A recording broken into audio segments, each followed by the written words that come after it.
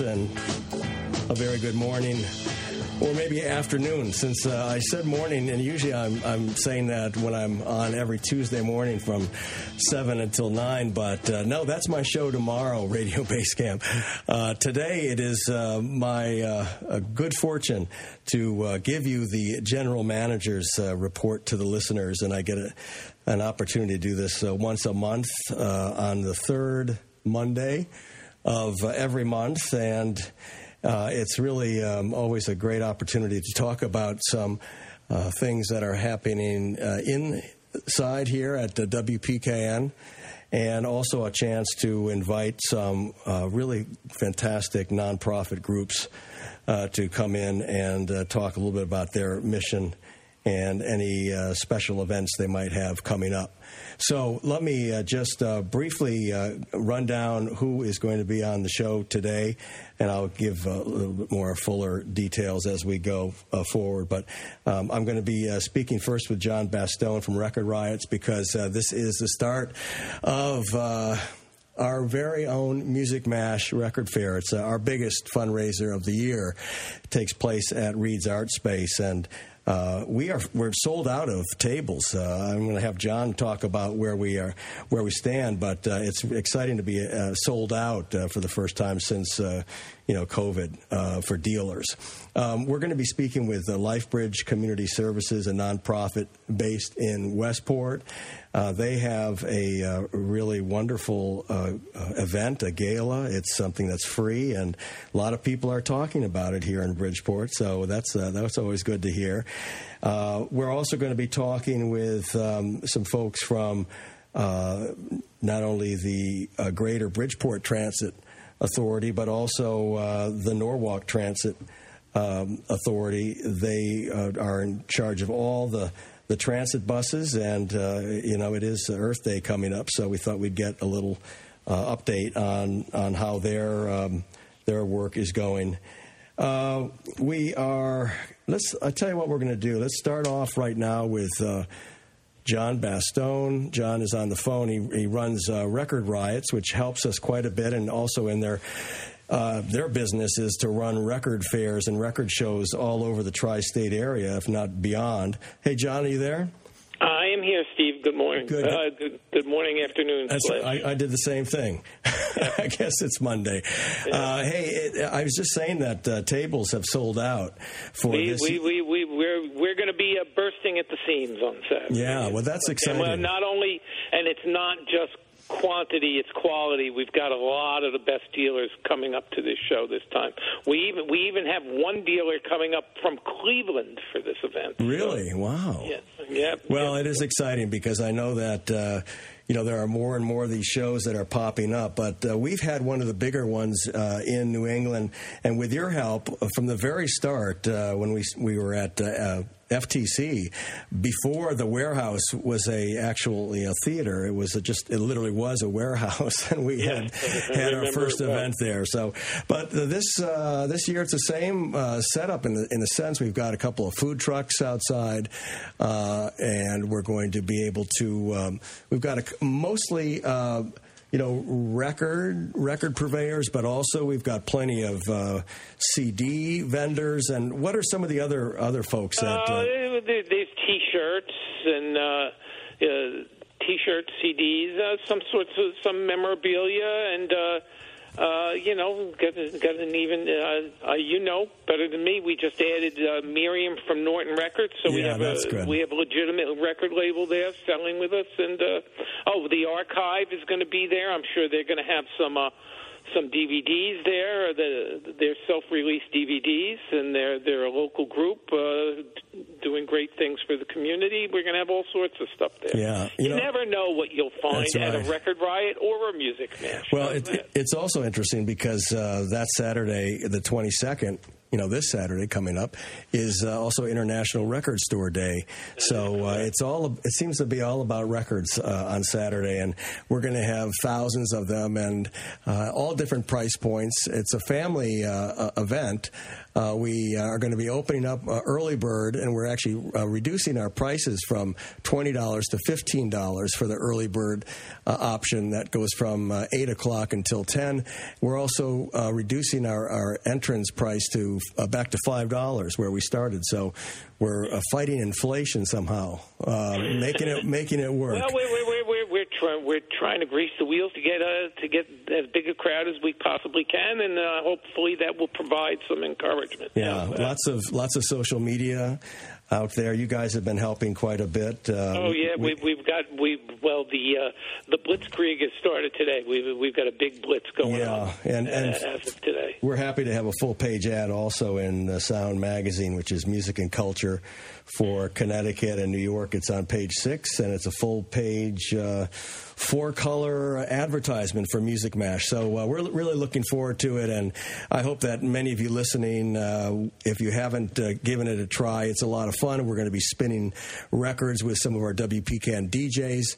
We're going to be setting up our tent either inside, or if the weather is good, John, we're going to actually set it up in front. I just saw the most updated record, the most updated forecast. It's now looking like it's going to be a really nice day. I think that would be very exciting. Well, I think we'll set it up. And again, it'll draw people from the street saying, what's going on over here? I think that would be a great thing if we're able to pull that off. I hope you're right. Yep. All right, John. We'll see you on Friday as we get set up all the tables and get things going for our Saturday event, Music Mash Record Fair. Thanks, John. Well, looking forward to it. See you then. Thanks. Have a great day. Good. Bye-bye. Thanks. All right. It's really exciting for us because it's a lot of moving parts, but it's the venue itself at the Reed's ArtSpace. It's really an incredible space because it's actually a ground floor of what used to be a department store, and now it's been turned into a gallery space. So, I mean, it's all painted white and has track lighting, and so it's a really conducive place to just to kind of hang out and to be able to see what you're looking at. And we're going to have some refreshments and what else? You're just going to have to come and see Music Mash this Saturday in Bridgeport. All right. I wanted to introduce a little bit, some background on LifeBridge Community Services. One of the first things that really jumps off of the website is the fact that it was a nonprofit that actually has roots that go back 170 years. I don't think I've ever talked to any nonprofit in Bridgeport that can make that claim. Their mission statement is partnering with individuals, youth, and families to improve well-being, to strengthen resilience, and just to try to create a brighter future. The facilities and some of the services are a combination of behavioral health services, youth development programs, asset building resources for families. And I'm happy to have several of people who are aligned or leaders of this nonprofit. Edith Boyle is the president and CEO, and she's here. And also she'll talk a little bit about the honorees of an event that they have coming up on April 27th at the Knowlton. It's called Creating from the Heart. And I have two of I guess maybe the two honorees that are receiving an award, Shanika Rucker and Razul Branch. So we'll hear from them a little bit as well. We're also going to try to get Say Adams on the phone. Now, Say Adams is a graphic designer, a visual artist, but probably the most incredible thing is that he's a founding creative director of Def Jam Recordings, which pretty amazing record label, especially back when they were dealing with the early days of hip-hop recordings. So we'll hear from him on the phone. So let's start with Edith. Edith, this event coming up is obviously really important to you. It's a big event, but it's actually free. which I think is something that we want to stress from the outset, that this is not a ticketed event, but there are some other things that are happening having to do with art. But talk a little bit about the concept of how you came up with creating from the heart, and then, dovetail into some of the honorees that are here in the studio. So sure, I'd be happy to do so. Thank you again for having us. Yes, absolutely. As you had mentioned, our focus at LifeBridge, we've been, again, in the community for 170 years. We're actually located on the west side of Bridgeport, is where we're headquartered. So we've been serving the Bridgeport community specifically for a long time. And with our focus on improving well-being and strengthening resilience through both behavioral health services and youth development programming, we recognize that art is an effective clinical treatment modality. It's a vehicle for expressing our lived experiences, processing past traumas. It does promote and facilitate healing, right? And so we wanted to do this event, creating from the heart, cultivating our beloved community, to really highlight that and to celebrate some of the amazing talent in Bridgeport as well. Yeah. With a lot of good artists. Yeah, no doubt. I mean, that's certainly that's one of the leading, really the leading forces, I think, is the creative juices, the creatives who are moving to Bridgeport, who are creating in Bridgeport, living and creating in Bridgeport with all the different, work and live opportunities that we have. And I think it's, art is something pretty good to focus on, I think. Sure, and we have a really good lineup for the event, too. The doors open at 4 p.m. at the Knowlton on April 27th, and then the main event will start at 5. Mm-hmm. But not only do we have, like you had mentioned, our keynote, Say Adams, who, again, is the founding creative director of Def Jam Recordings. He's going to share his experience as an artist and his journey. But we also will be featuring art from many Bridgeport artists, the art from the students participating in our after-school youth program, and Dr. Maiza Akbar will speak briefly. And, LifeBridge received designation recently as one of 8 urban trauma centers in Connecticut. And so with that, our clinicians are receiving training to better understand and address racial trauma specifically. So Dr. Maiza Akbar is an expert in this area, and she's also the Chief Diversity Officer at the American Psychological Association. So we're happy that she'll also be able to be present and speak a little bit to urban and racial trauma as well. Right.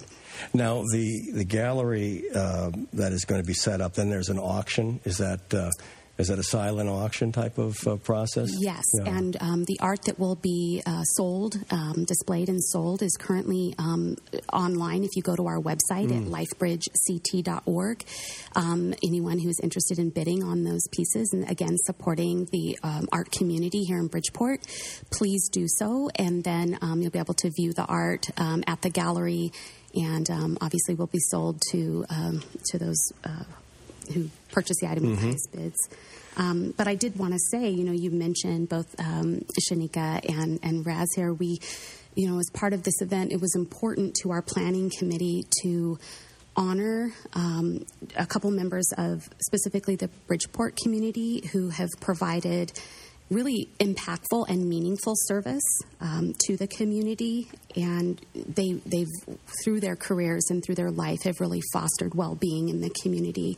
Shanika is a Bridgeport artist and mental health clinician who's utilized art to promote healing herself. She's volunteered as a mentor and across several organizations over the years, and she continues to do important work in the community around mental health awareness and healing.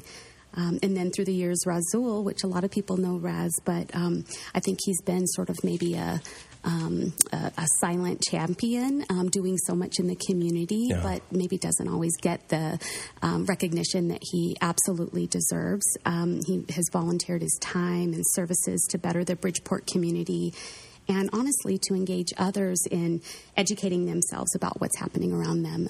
He's done a lot of work with public art projects and that sort of thing, so we're excited to be able to recognize and honor Raz as well. I see Raz is a very busy individual. I see him all over the city, but I always said he said he's a placemaker. And I add, he's a tastemaker. He has good taste, and he also puts together some great events as well. And the BPT Creates is a really interesting. I think it's a nonprofit. If it doesn't for-profit, it doesn't matter what it is. It's just a good operation, right? It is. And yeah, well, congratulations. So that's. I think these are two well deserving honorees, for your event. You were talking about trauma and Bridgeport carries with it a lot of statistics. Sometimes the statistics are great, and then sometimes the statistics are sad. It's one of those cities. I've lived here now for maybe 7-8 years, and anyone who lives in Bridgeport loves Bridgeport, but Bridgeport has issues. Some of these statistics that were from your website were, sometimes hard to look at, but like, for example, that 1 in every 3 children in Bridgeport lives in poverty. That Bridgeport is the largest city in the state. Some people don't realize that, but it is.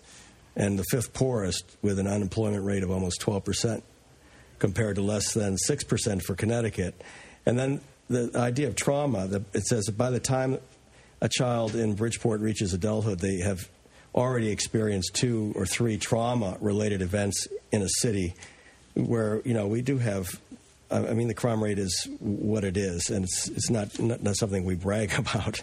But, it is definitely so important for social service groups to be located in Bridgeport. And maybe you want to do any of you want to talk about just the challenges, some of the main challenges that you deal with Bridgeport?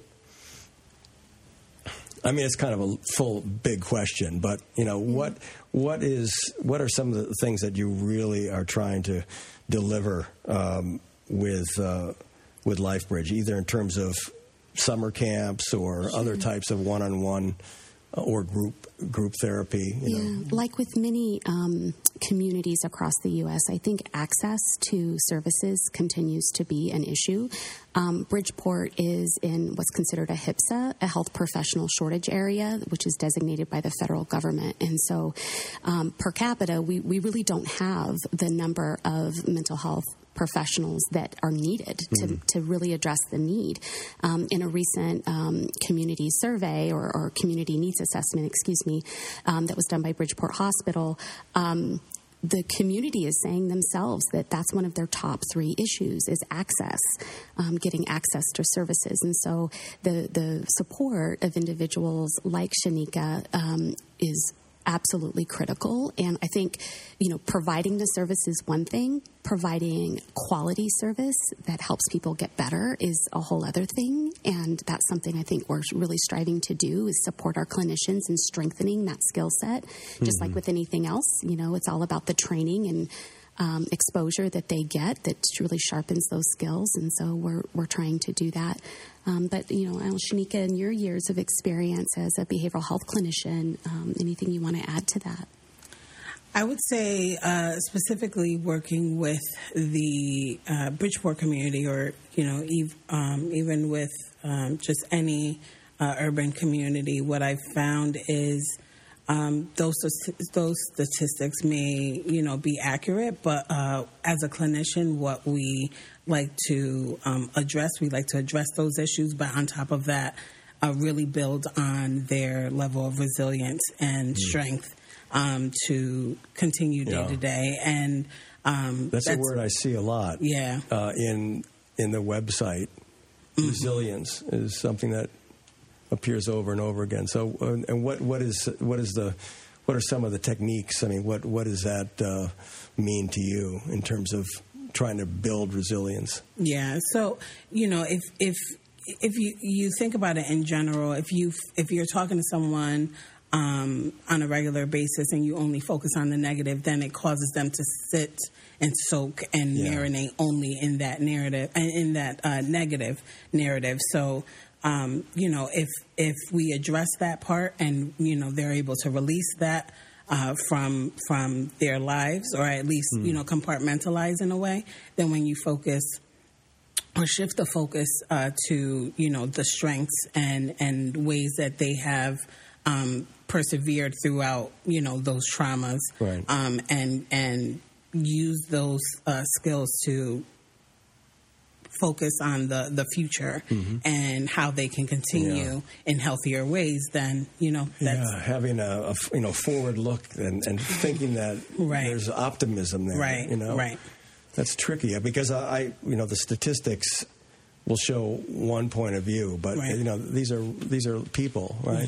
So these are people behind the numbers. I would just add to that I think sometimes, I think the people of Bridgeport could teach us a thing or two about resilience, right? I think that's the absolute truth. And part of hosting this Creating from the Heart event is, we're going to talk about, what is urban trauma, but we're also going to celebrate a lot of the beautiful things that make Bridgeport such a wonderful place to live and work and live your life, right? And I think that is something, to Shanika's point, that people need to understand. It's important how you view your community, and we want people to feel proud of the beautiful things in Bridgeport as well. So creating that balance. Well, again, we're talking with Edith Boyle, who's the president and CEO of LifeBridge, and they have an event coming up on April 27th. It's free to the public, and it runs from 4 p.m. to 7 p.m. It's called Creating from the Heart. There's going to be a number of talks, and there's an art exhibit. There's an auction online. And I'm going to take a quick music break, and we're going to get Say Adams on the phone. Okay, so we'll be right back. This is WPKN Community Radio GM Report to the listeners. Okay, and back we are. This is WPKN, the GM Report to the listeners, and on the phone I have Say Adams, who's going to be a featured keynote speaker at the event that we've been talking about with LifeBridge, the Creating from the Heart, and I'm just going to give him just a quick intro. I did that at the beginning of the show, but for those who are just joining us, I guess the amazing thing about Say Adams is if you just say the fact that he was the founding creative director of Def Jam Recordings, if any of you lived through the 80s and the birth of hip-hop, you certainly know about Def Jam Recordings, but much more than being part of that record label, he's also been a graphic designer, an artist, a teacher, and he has a lot to say, I think. And perhaps, welcome, Say, to WPKN. I think I'm going to have, maybe if you could talk a little bit about, as a keynote speaker, what you're going to be talking about for this event coming up on April 27th. Okay, let's see. Me on. Can you hear me? Yeah, there you go. Okay, cool. Yeah, thanks for having me on. I'm really excited to, be coming to town, and, I'm always excited when I get an opportunity to talk to young people and folks from specific communities because, that's the work that I do. I travel around the country, and I basically preach the gospel of hip-hop. And I talk about my journey, and I talk about what it was like growing up in the 80s as, first a teenager and a 20-something, and just, being alive at this really cool time when my friends like Jean-Michel Basquiat and Keith Haring and Run DMC and the Beastie Boys and LL Cool J and everybody was out there doing their thing and really trying to make their mark. And it's just mind-boggling to me to think that so much time has passed, but I'm really excited about it. Yeah, no, I think it's, we're just coming off of an event that was down in Westport that was celebrating 50th anniversary of hip-hop, and And Razul, were you there? Were you at that event down at Verso Fest? Okay.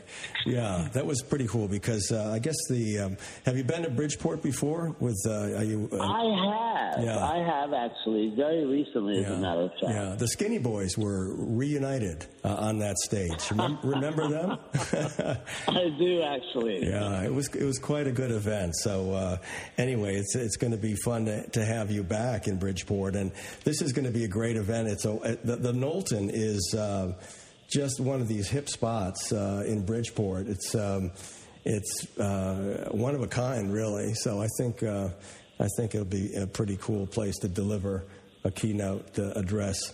Do you want to add anything at all in terms of his keynote and what it means for your organization? Yeah, I think that one of the reasons we selected Say in particular is he has, in addition, over the course of his career, is also well known for his murals, and that he's an excellent muralist as well.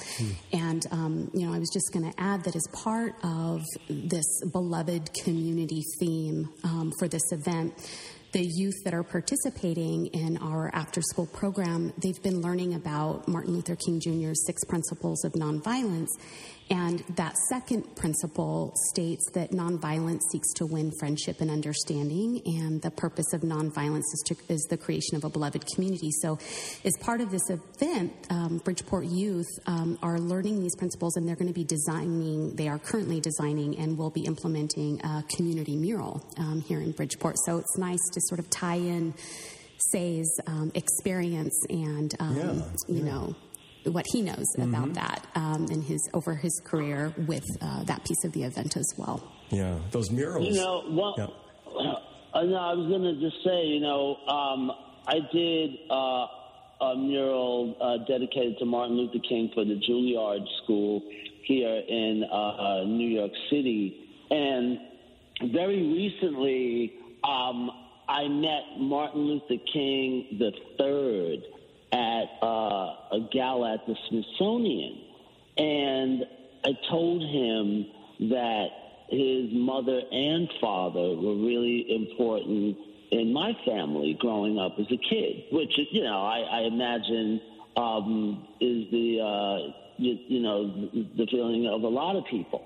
But it was really great to meet this man that probably is the same age as me, and we were probably, we were young kids when his father, was killed, but his message obviously still lives on, and I just want young people to know that that's the inspiration for why I do this kind of work, because I think that in a lot of ways the baton was handed to us, and it's our job to be our own community leaders.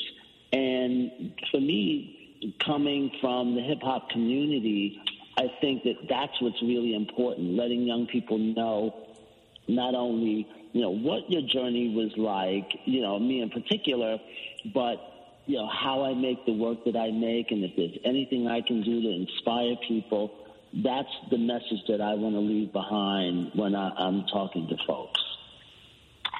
Oh, that's great. Yeah, I mean, it's a wonderful opportunity.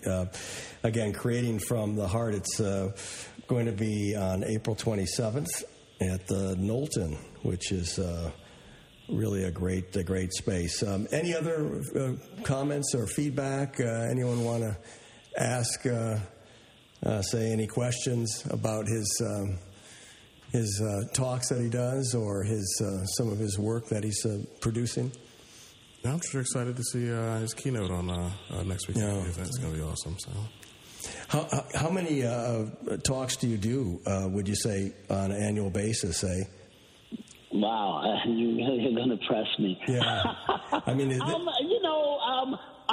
travel a lot. You're on the road a lot, but I've been trying to stay in the studio because I am a practicing artist, and so my work is making art and, going from, gallery to gallery, museum to museum. But that's what I do. But the other thing that I do is I travel around and I talk to young people. and I explain what it was like I mentioned earlier, growing up at this, really amazing moment in American history. And we did not know that we were creating, this foundation that was going to resonate 50 years later. Yeah. It's amazing to even say it out loud.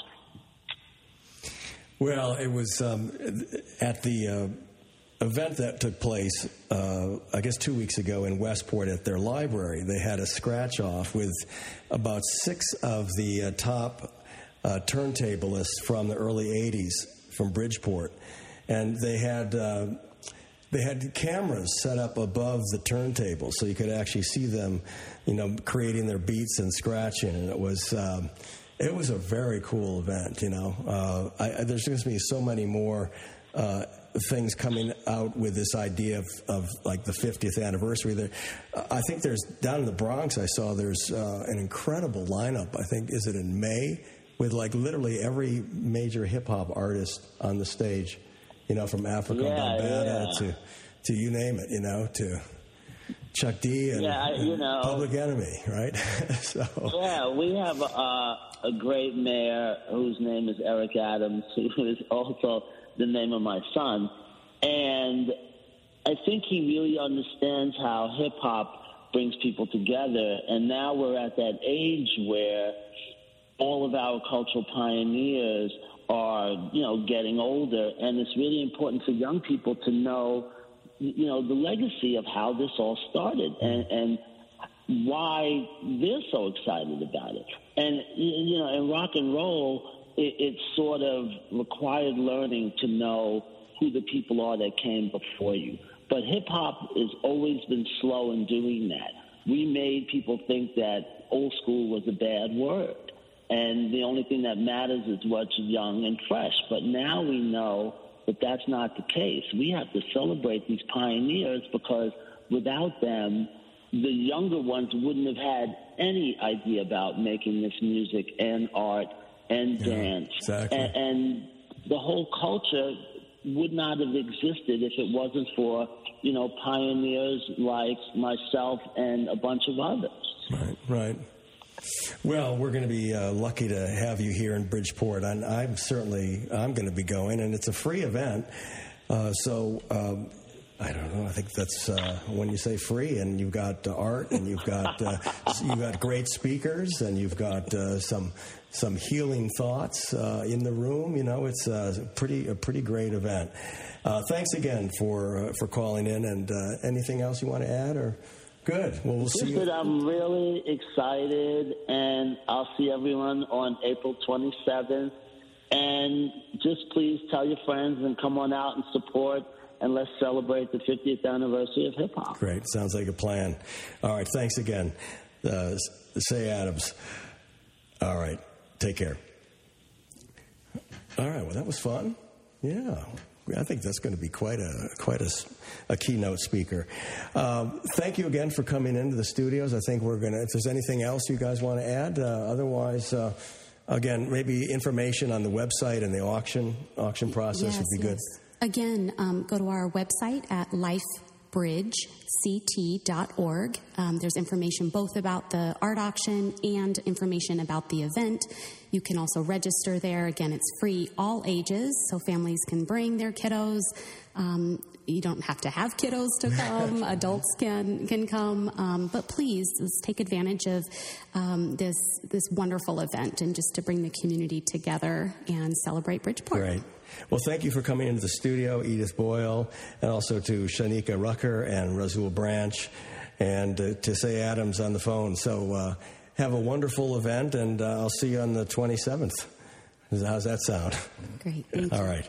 We're going to go out with this, and we'll bring our next guest in on WPKN. This is a GM report to the listeners. I'm Steve D. Costanzo. We're segueing now to maybe thinking a bit about Earth Day. And I have a couple of guests that are here in the studio, and we're going to talk a little bit about public transportation, which, it's so incredibly important. I lived in New York for a long time, And now I live in Black Rock. But for 20 years, I mean, I was taking public transportation everywhere, in the subways, from the early 80s, which, there was a little tricky in the early 80s. It got a little bit better as it went. But, a lot of times I also transitioned to buses. I mean, buses in New York are incredible. I mean, they were maybe sometimes, except that maybe going crosstown was a little difficult it depends on when you were traveling, but you can still travel by bus in Bridgeport from Black Rock to where we sit right now. Yeah, that's right. I see them. I see people at the bus stops on my bike when I'm taking my early morning bike ride. I see I see all kinds of buses. And well, let me tell you who we've got in the studio. Doug Holcomb is the CEO of the Greater Bridgeport Transit Authority. I don't know if you call it the Authority. This is Greater Bridgeport Transit, GBT. Yeah, GBT. And he's been here before, but in the old studio. So yeah, I love the new studio, but I do have fond memories of the old studio. The old studio, a maze of records. It was a maze. Yeah, it was more than a maze. Sometimes it was kind of a bit of a pigsty, but that's all right. This is we all enjoy having some more light anyway coming in through some windows. So welcome, Doug, to the new studios, and then Matt Pentz is the CEO of Norwalk Transit, and that is now there's a D after that, so that's Norwalk Transit District. That's there who we are. Yep. Yeah. And I've got some questions, a couple of questions that I just wanted to kind of throw out there. Since the last time, I'm curious about like the inventory of buses. I do see a lot of buses in Bridgeport, and when I'm down in Norwalk, I see a fair number of buses as well. But what is just some of the raw numbers like? The buses, the bus fleet. Like how many buses? What's the bus fleet look like? I'll go first with that. Yeah. At GBT, we've got 57 city buses, 40-foot city buses, and another 30 minibuses for people with disabilities. Yeah. And I'm happy to say that now 8% of that fleet is full electric buses, battery electric buses. Yeah, that's pretty cool. And how many routes do you run? There's 17 routes, all pulsing out of the hub right downtown Bridgeport. I was going to ask you about that. So the hub right there, it's right next to the train station, more or less, right? Right. And there's full coordination with Metro North. Like, in other words, do you have sequenced buses sometimes for? Well, one of the things that's fairly unique in Bridgeport is that the train station and the bus hub are right together. That happens in some other places in Connecticut, but not everywhere. And so all of the buses arrive at the bus station. There's a pedestrian bridge, or you can stay on Water Street to get to the train station. The peak period trains are more frequent than the buses are, so you have to kind of time your bus ride to do that. But lots of people, at least pre-pandemic, were doing that. Yeah, and in terms of trips that in terms of just looking through. I mean, COVID obviously was kind of a bizarre time, right? I don't even. I mean, what happened during COVID, by the way? I mean, it's a blur, right? Well, it did happen with public transportation. I mean, what did you go through for that? Social distancing in public transportation and public transportation they don't get along. Right. No, exactly. So we had a big drop in ridership right at the beginning in March of 2020, and then spikes, ups and downs all through those various phases. And today we're back to pre-pandemic ridership levels. Fantastic. Yeah. And Norwalk similar in terms of. How long have you been in this position now? Yeah, so in this position I've been on since January. Yeah. So still relatively new as a chief executive officer. Yeah. I've been the head of the finance department for 5 years. Right. So congratulations. Thank you. New to the CEO.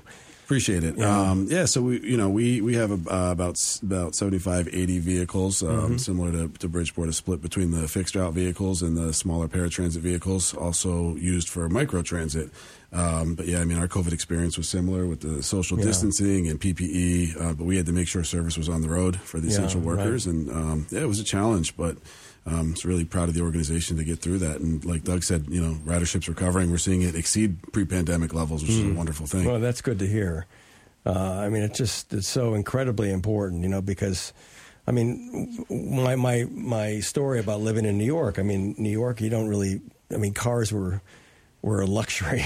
You know, you didn't really. They were also a hassle, right? So it was sometimes easier just to take public transportation. It's a little different up here, you know. But for a lot of people, it's you know, they're using it. It's their lifeline, you know, to get to a job and to put food on the table. And there's some people that have a choice, you know, of modes. But I think many of the riders depend on the bus for all of their transportation needs. You know, whether it's work or, you know, social event or medical, any of those types of things. And you know, Matt's right. During we worked with the DOT and all the transit agencies statewide, you know, as a big network during the pandemics, and nobody shut down. There were changes, route changes. And one of the biggest problems during the pandemic were staffing levels. And even in the post-pandemic period, a lot of industries had that. Transportation, and specifically the buses, are no exception to that. Yeah, I'm glad we're a little bit beyond that, though. You know, you always scratch your head and wonder what's coming down, you know, in the next few months. We'll see what happens. But the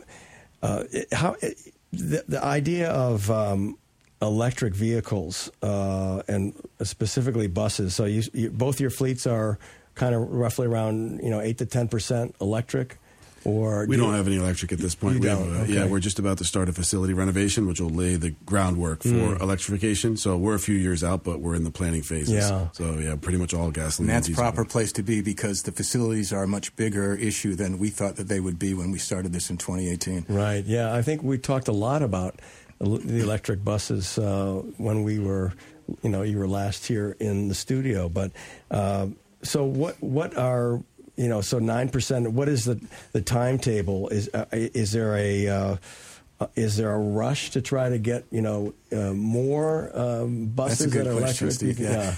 Some people are rushing, others are not. All across the country, transit agencies have a different idea how they want to approach this. That was one of my questions. It was going to be how does Bridgeport and Norwalk, how do they look against other either cities of similar sizes or even in Europe or Asia? My experience has been, and we've been running the buses now for a couple of years, that there's all different. I mean, there's a saying that goes, if you've seen one transit district, you've seen one transit district. Yeah. They have a different idea how they want to do this. Right. When we first started the project, though, the question really was, were the buses could they match what a diesel could do in terms of range and duration on the road? A diesel bus could be out there 16 plus hours a day. Right. And the first generations of the electric buses didn't really do that. But today they're very close to that. So our first buses were 440 kilowatt, and we hadn't received them yet last time I was here in the studio. Okay. And now the most recent 3 that just arrived, we're just commissioning them now. Just arrived in January. Are 668 kilowatt hours battery pack, so they'll last longer. But definitely the facility, charging infrastructure, energy availability, these much larger questions that accompany the transition of the fleet. Where do you park your fleet? Have I seen it? You would have to come to our garage over on Cross Street, behind Frankie's Diner in that area back there. Okay. Yeah, I don't know if I've seen That's where they are. Yeah. Okay. You're welcome to visit anytime you like. It'd be interesting. I'd like to, and the whole kind of system of washing a bus must be interesting to see. So as I'm thinking about some of the electric buses, are they sourced domestically? Are they made by U.S. manufacturers or they are? So whenever you buy anything with federal money from the Federal Transit Administration, there's Buy America requirements. Okay. They have to be now 70% domestic content and final assembly United States. Ours were built by a company called Proterra, and the first 2 in Greenville, South Carolina, and the second 3 in L.A. and a new plant in L.A. Yeah, and in terms of Norwalk, are you looking for similar? Are you guys kind of putting your heads together and drafting off of each other? I guess because there is a little bit of a project I think that is that you have the coastal network. Is that correct? In other words, you're already in kind of a joint venture that. We do. We jointly operate the coastal link with the Greater Bridgeport Transit District or Authority, or GBT, and Milford. So that's one of our most productive routes. So we look at what our partners are doing. We are in the planning phases for electrification. So not really sure how it's all going to come together. There's a 2-year wait list for getting an electric bus. So as we step in Norwalk, a 2-year waiting list. Yep. So as we step in Norwalk and start our facility work, at the same time we need to be planning ahead for electrification. Are there multiple manufacturers? I mean, in the U.S., I mean, like more than 10 or 5? The Department of Transportation in Connecticut here is doing a great job in kind of corralling this for the state. Leadership, very bold approach to this. Good. And so they put together specification packages that others can purchase off of. So, and I think right now I can't speak for them, but they're in the process of kind of peppering these introductory fleets into various parts of Connecticut. Yeah. In terms of funding, you're talking about the state government, but also on the federal side. Do you feel like there's leadership there in terms of really green lighting and kind of pushing money for electric vehicles? I mean, are you satisfied? Yeah, absolutely. Yeah. In fact, the first project, our first project, which we're just wrapping up now, the 5 buses I mentioned, were purchased under what Federal Transit Administration released as a low or no emissions program, low-no grants, and they're designed specifically to allow transit agencies to partner with manufacturers to put more electric buses on the streets. So and with the Bipartisan Infrastructure Act, and I don't know the numbers, but the amount of funding available for that program has expanded dramatically. So there's definitely a lot. Right. And at the state level, there's a prohibition that was passed in the 22 session of the General Assembly. There was a prohibition against the state investing in any more diesel propulsion systems after January 2024. Oh, that's there's motivation. That's interesting. We're again talking with Doug Holcomb, who is the CEO of the Greater Bridgeport Transit, and Matt Pentz, who is with the Norwalk Transportation Department.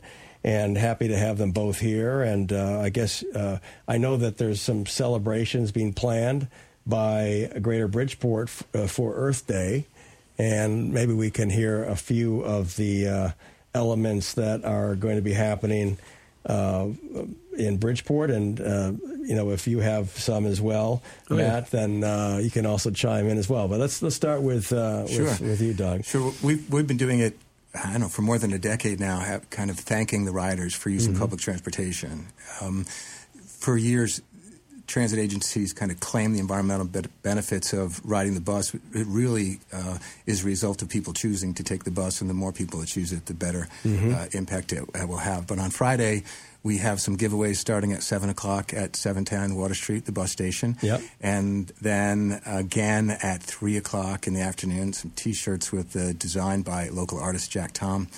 And we have live music this year. Susan's recommendation, some jazz pianists coming to the terminal. Cool. Yeah, nice. Live music, yep. I think there's somebody that must have chosen the seated cards, too. It's a good team there. Yes, it is a good team. I know you have very good PR department, and they're always on top of things. How about in Norwalk? What's happening? Yeah, so we're partnering with the Norwalk Land Trust. They coordinate an event on the green for Saturday. So from 11 to 2 p.m. there'll be an event there. A lot of the local partners will be there. The Norwalk Bike Walk Commission. So we're doing our part to help promote that. We have some posters on the buses, and we'll be there. We'll be there, kind of set up with a table, and there's a slogan, walk, bike, bus, and get to the green without your machine. So we're kind of just taking advantage of that, and we're going to be there. We have a bus that's being wrapped, and we're just going to, promote the whole green, fewer vehicles on the road concept. Well, very good, and I think it's very appropriate to be talking to you both as we ease into Earth Day, and I wanted to thank you guys for coming by the studios, Doug Holcomb and Matt Pentz. And it seems like Bridgeport has their act together, and it sounds like Norwalk does too. I don't know about the other cities, but I think there's probably pretty smart. They're all doing good work, men and women all across Connecticut. Yeah. So thanks again, appreciate it, and that's going to be about it for the GM report to the listeners for the month of April, and I hope to see many of you, out at Earth Day, and also at Music Mash. Right here in Bridgeport this Saturday for our big record fair. Thanks. Be well.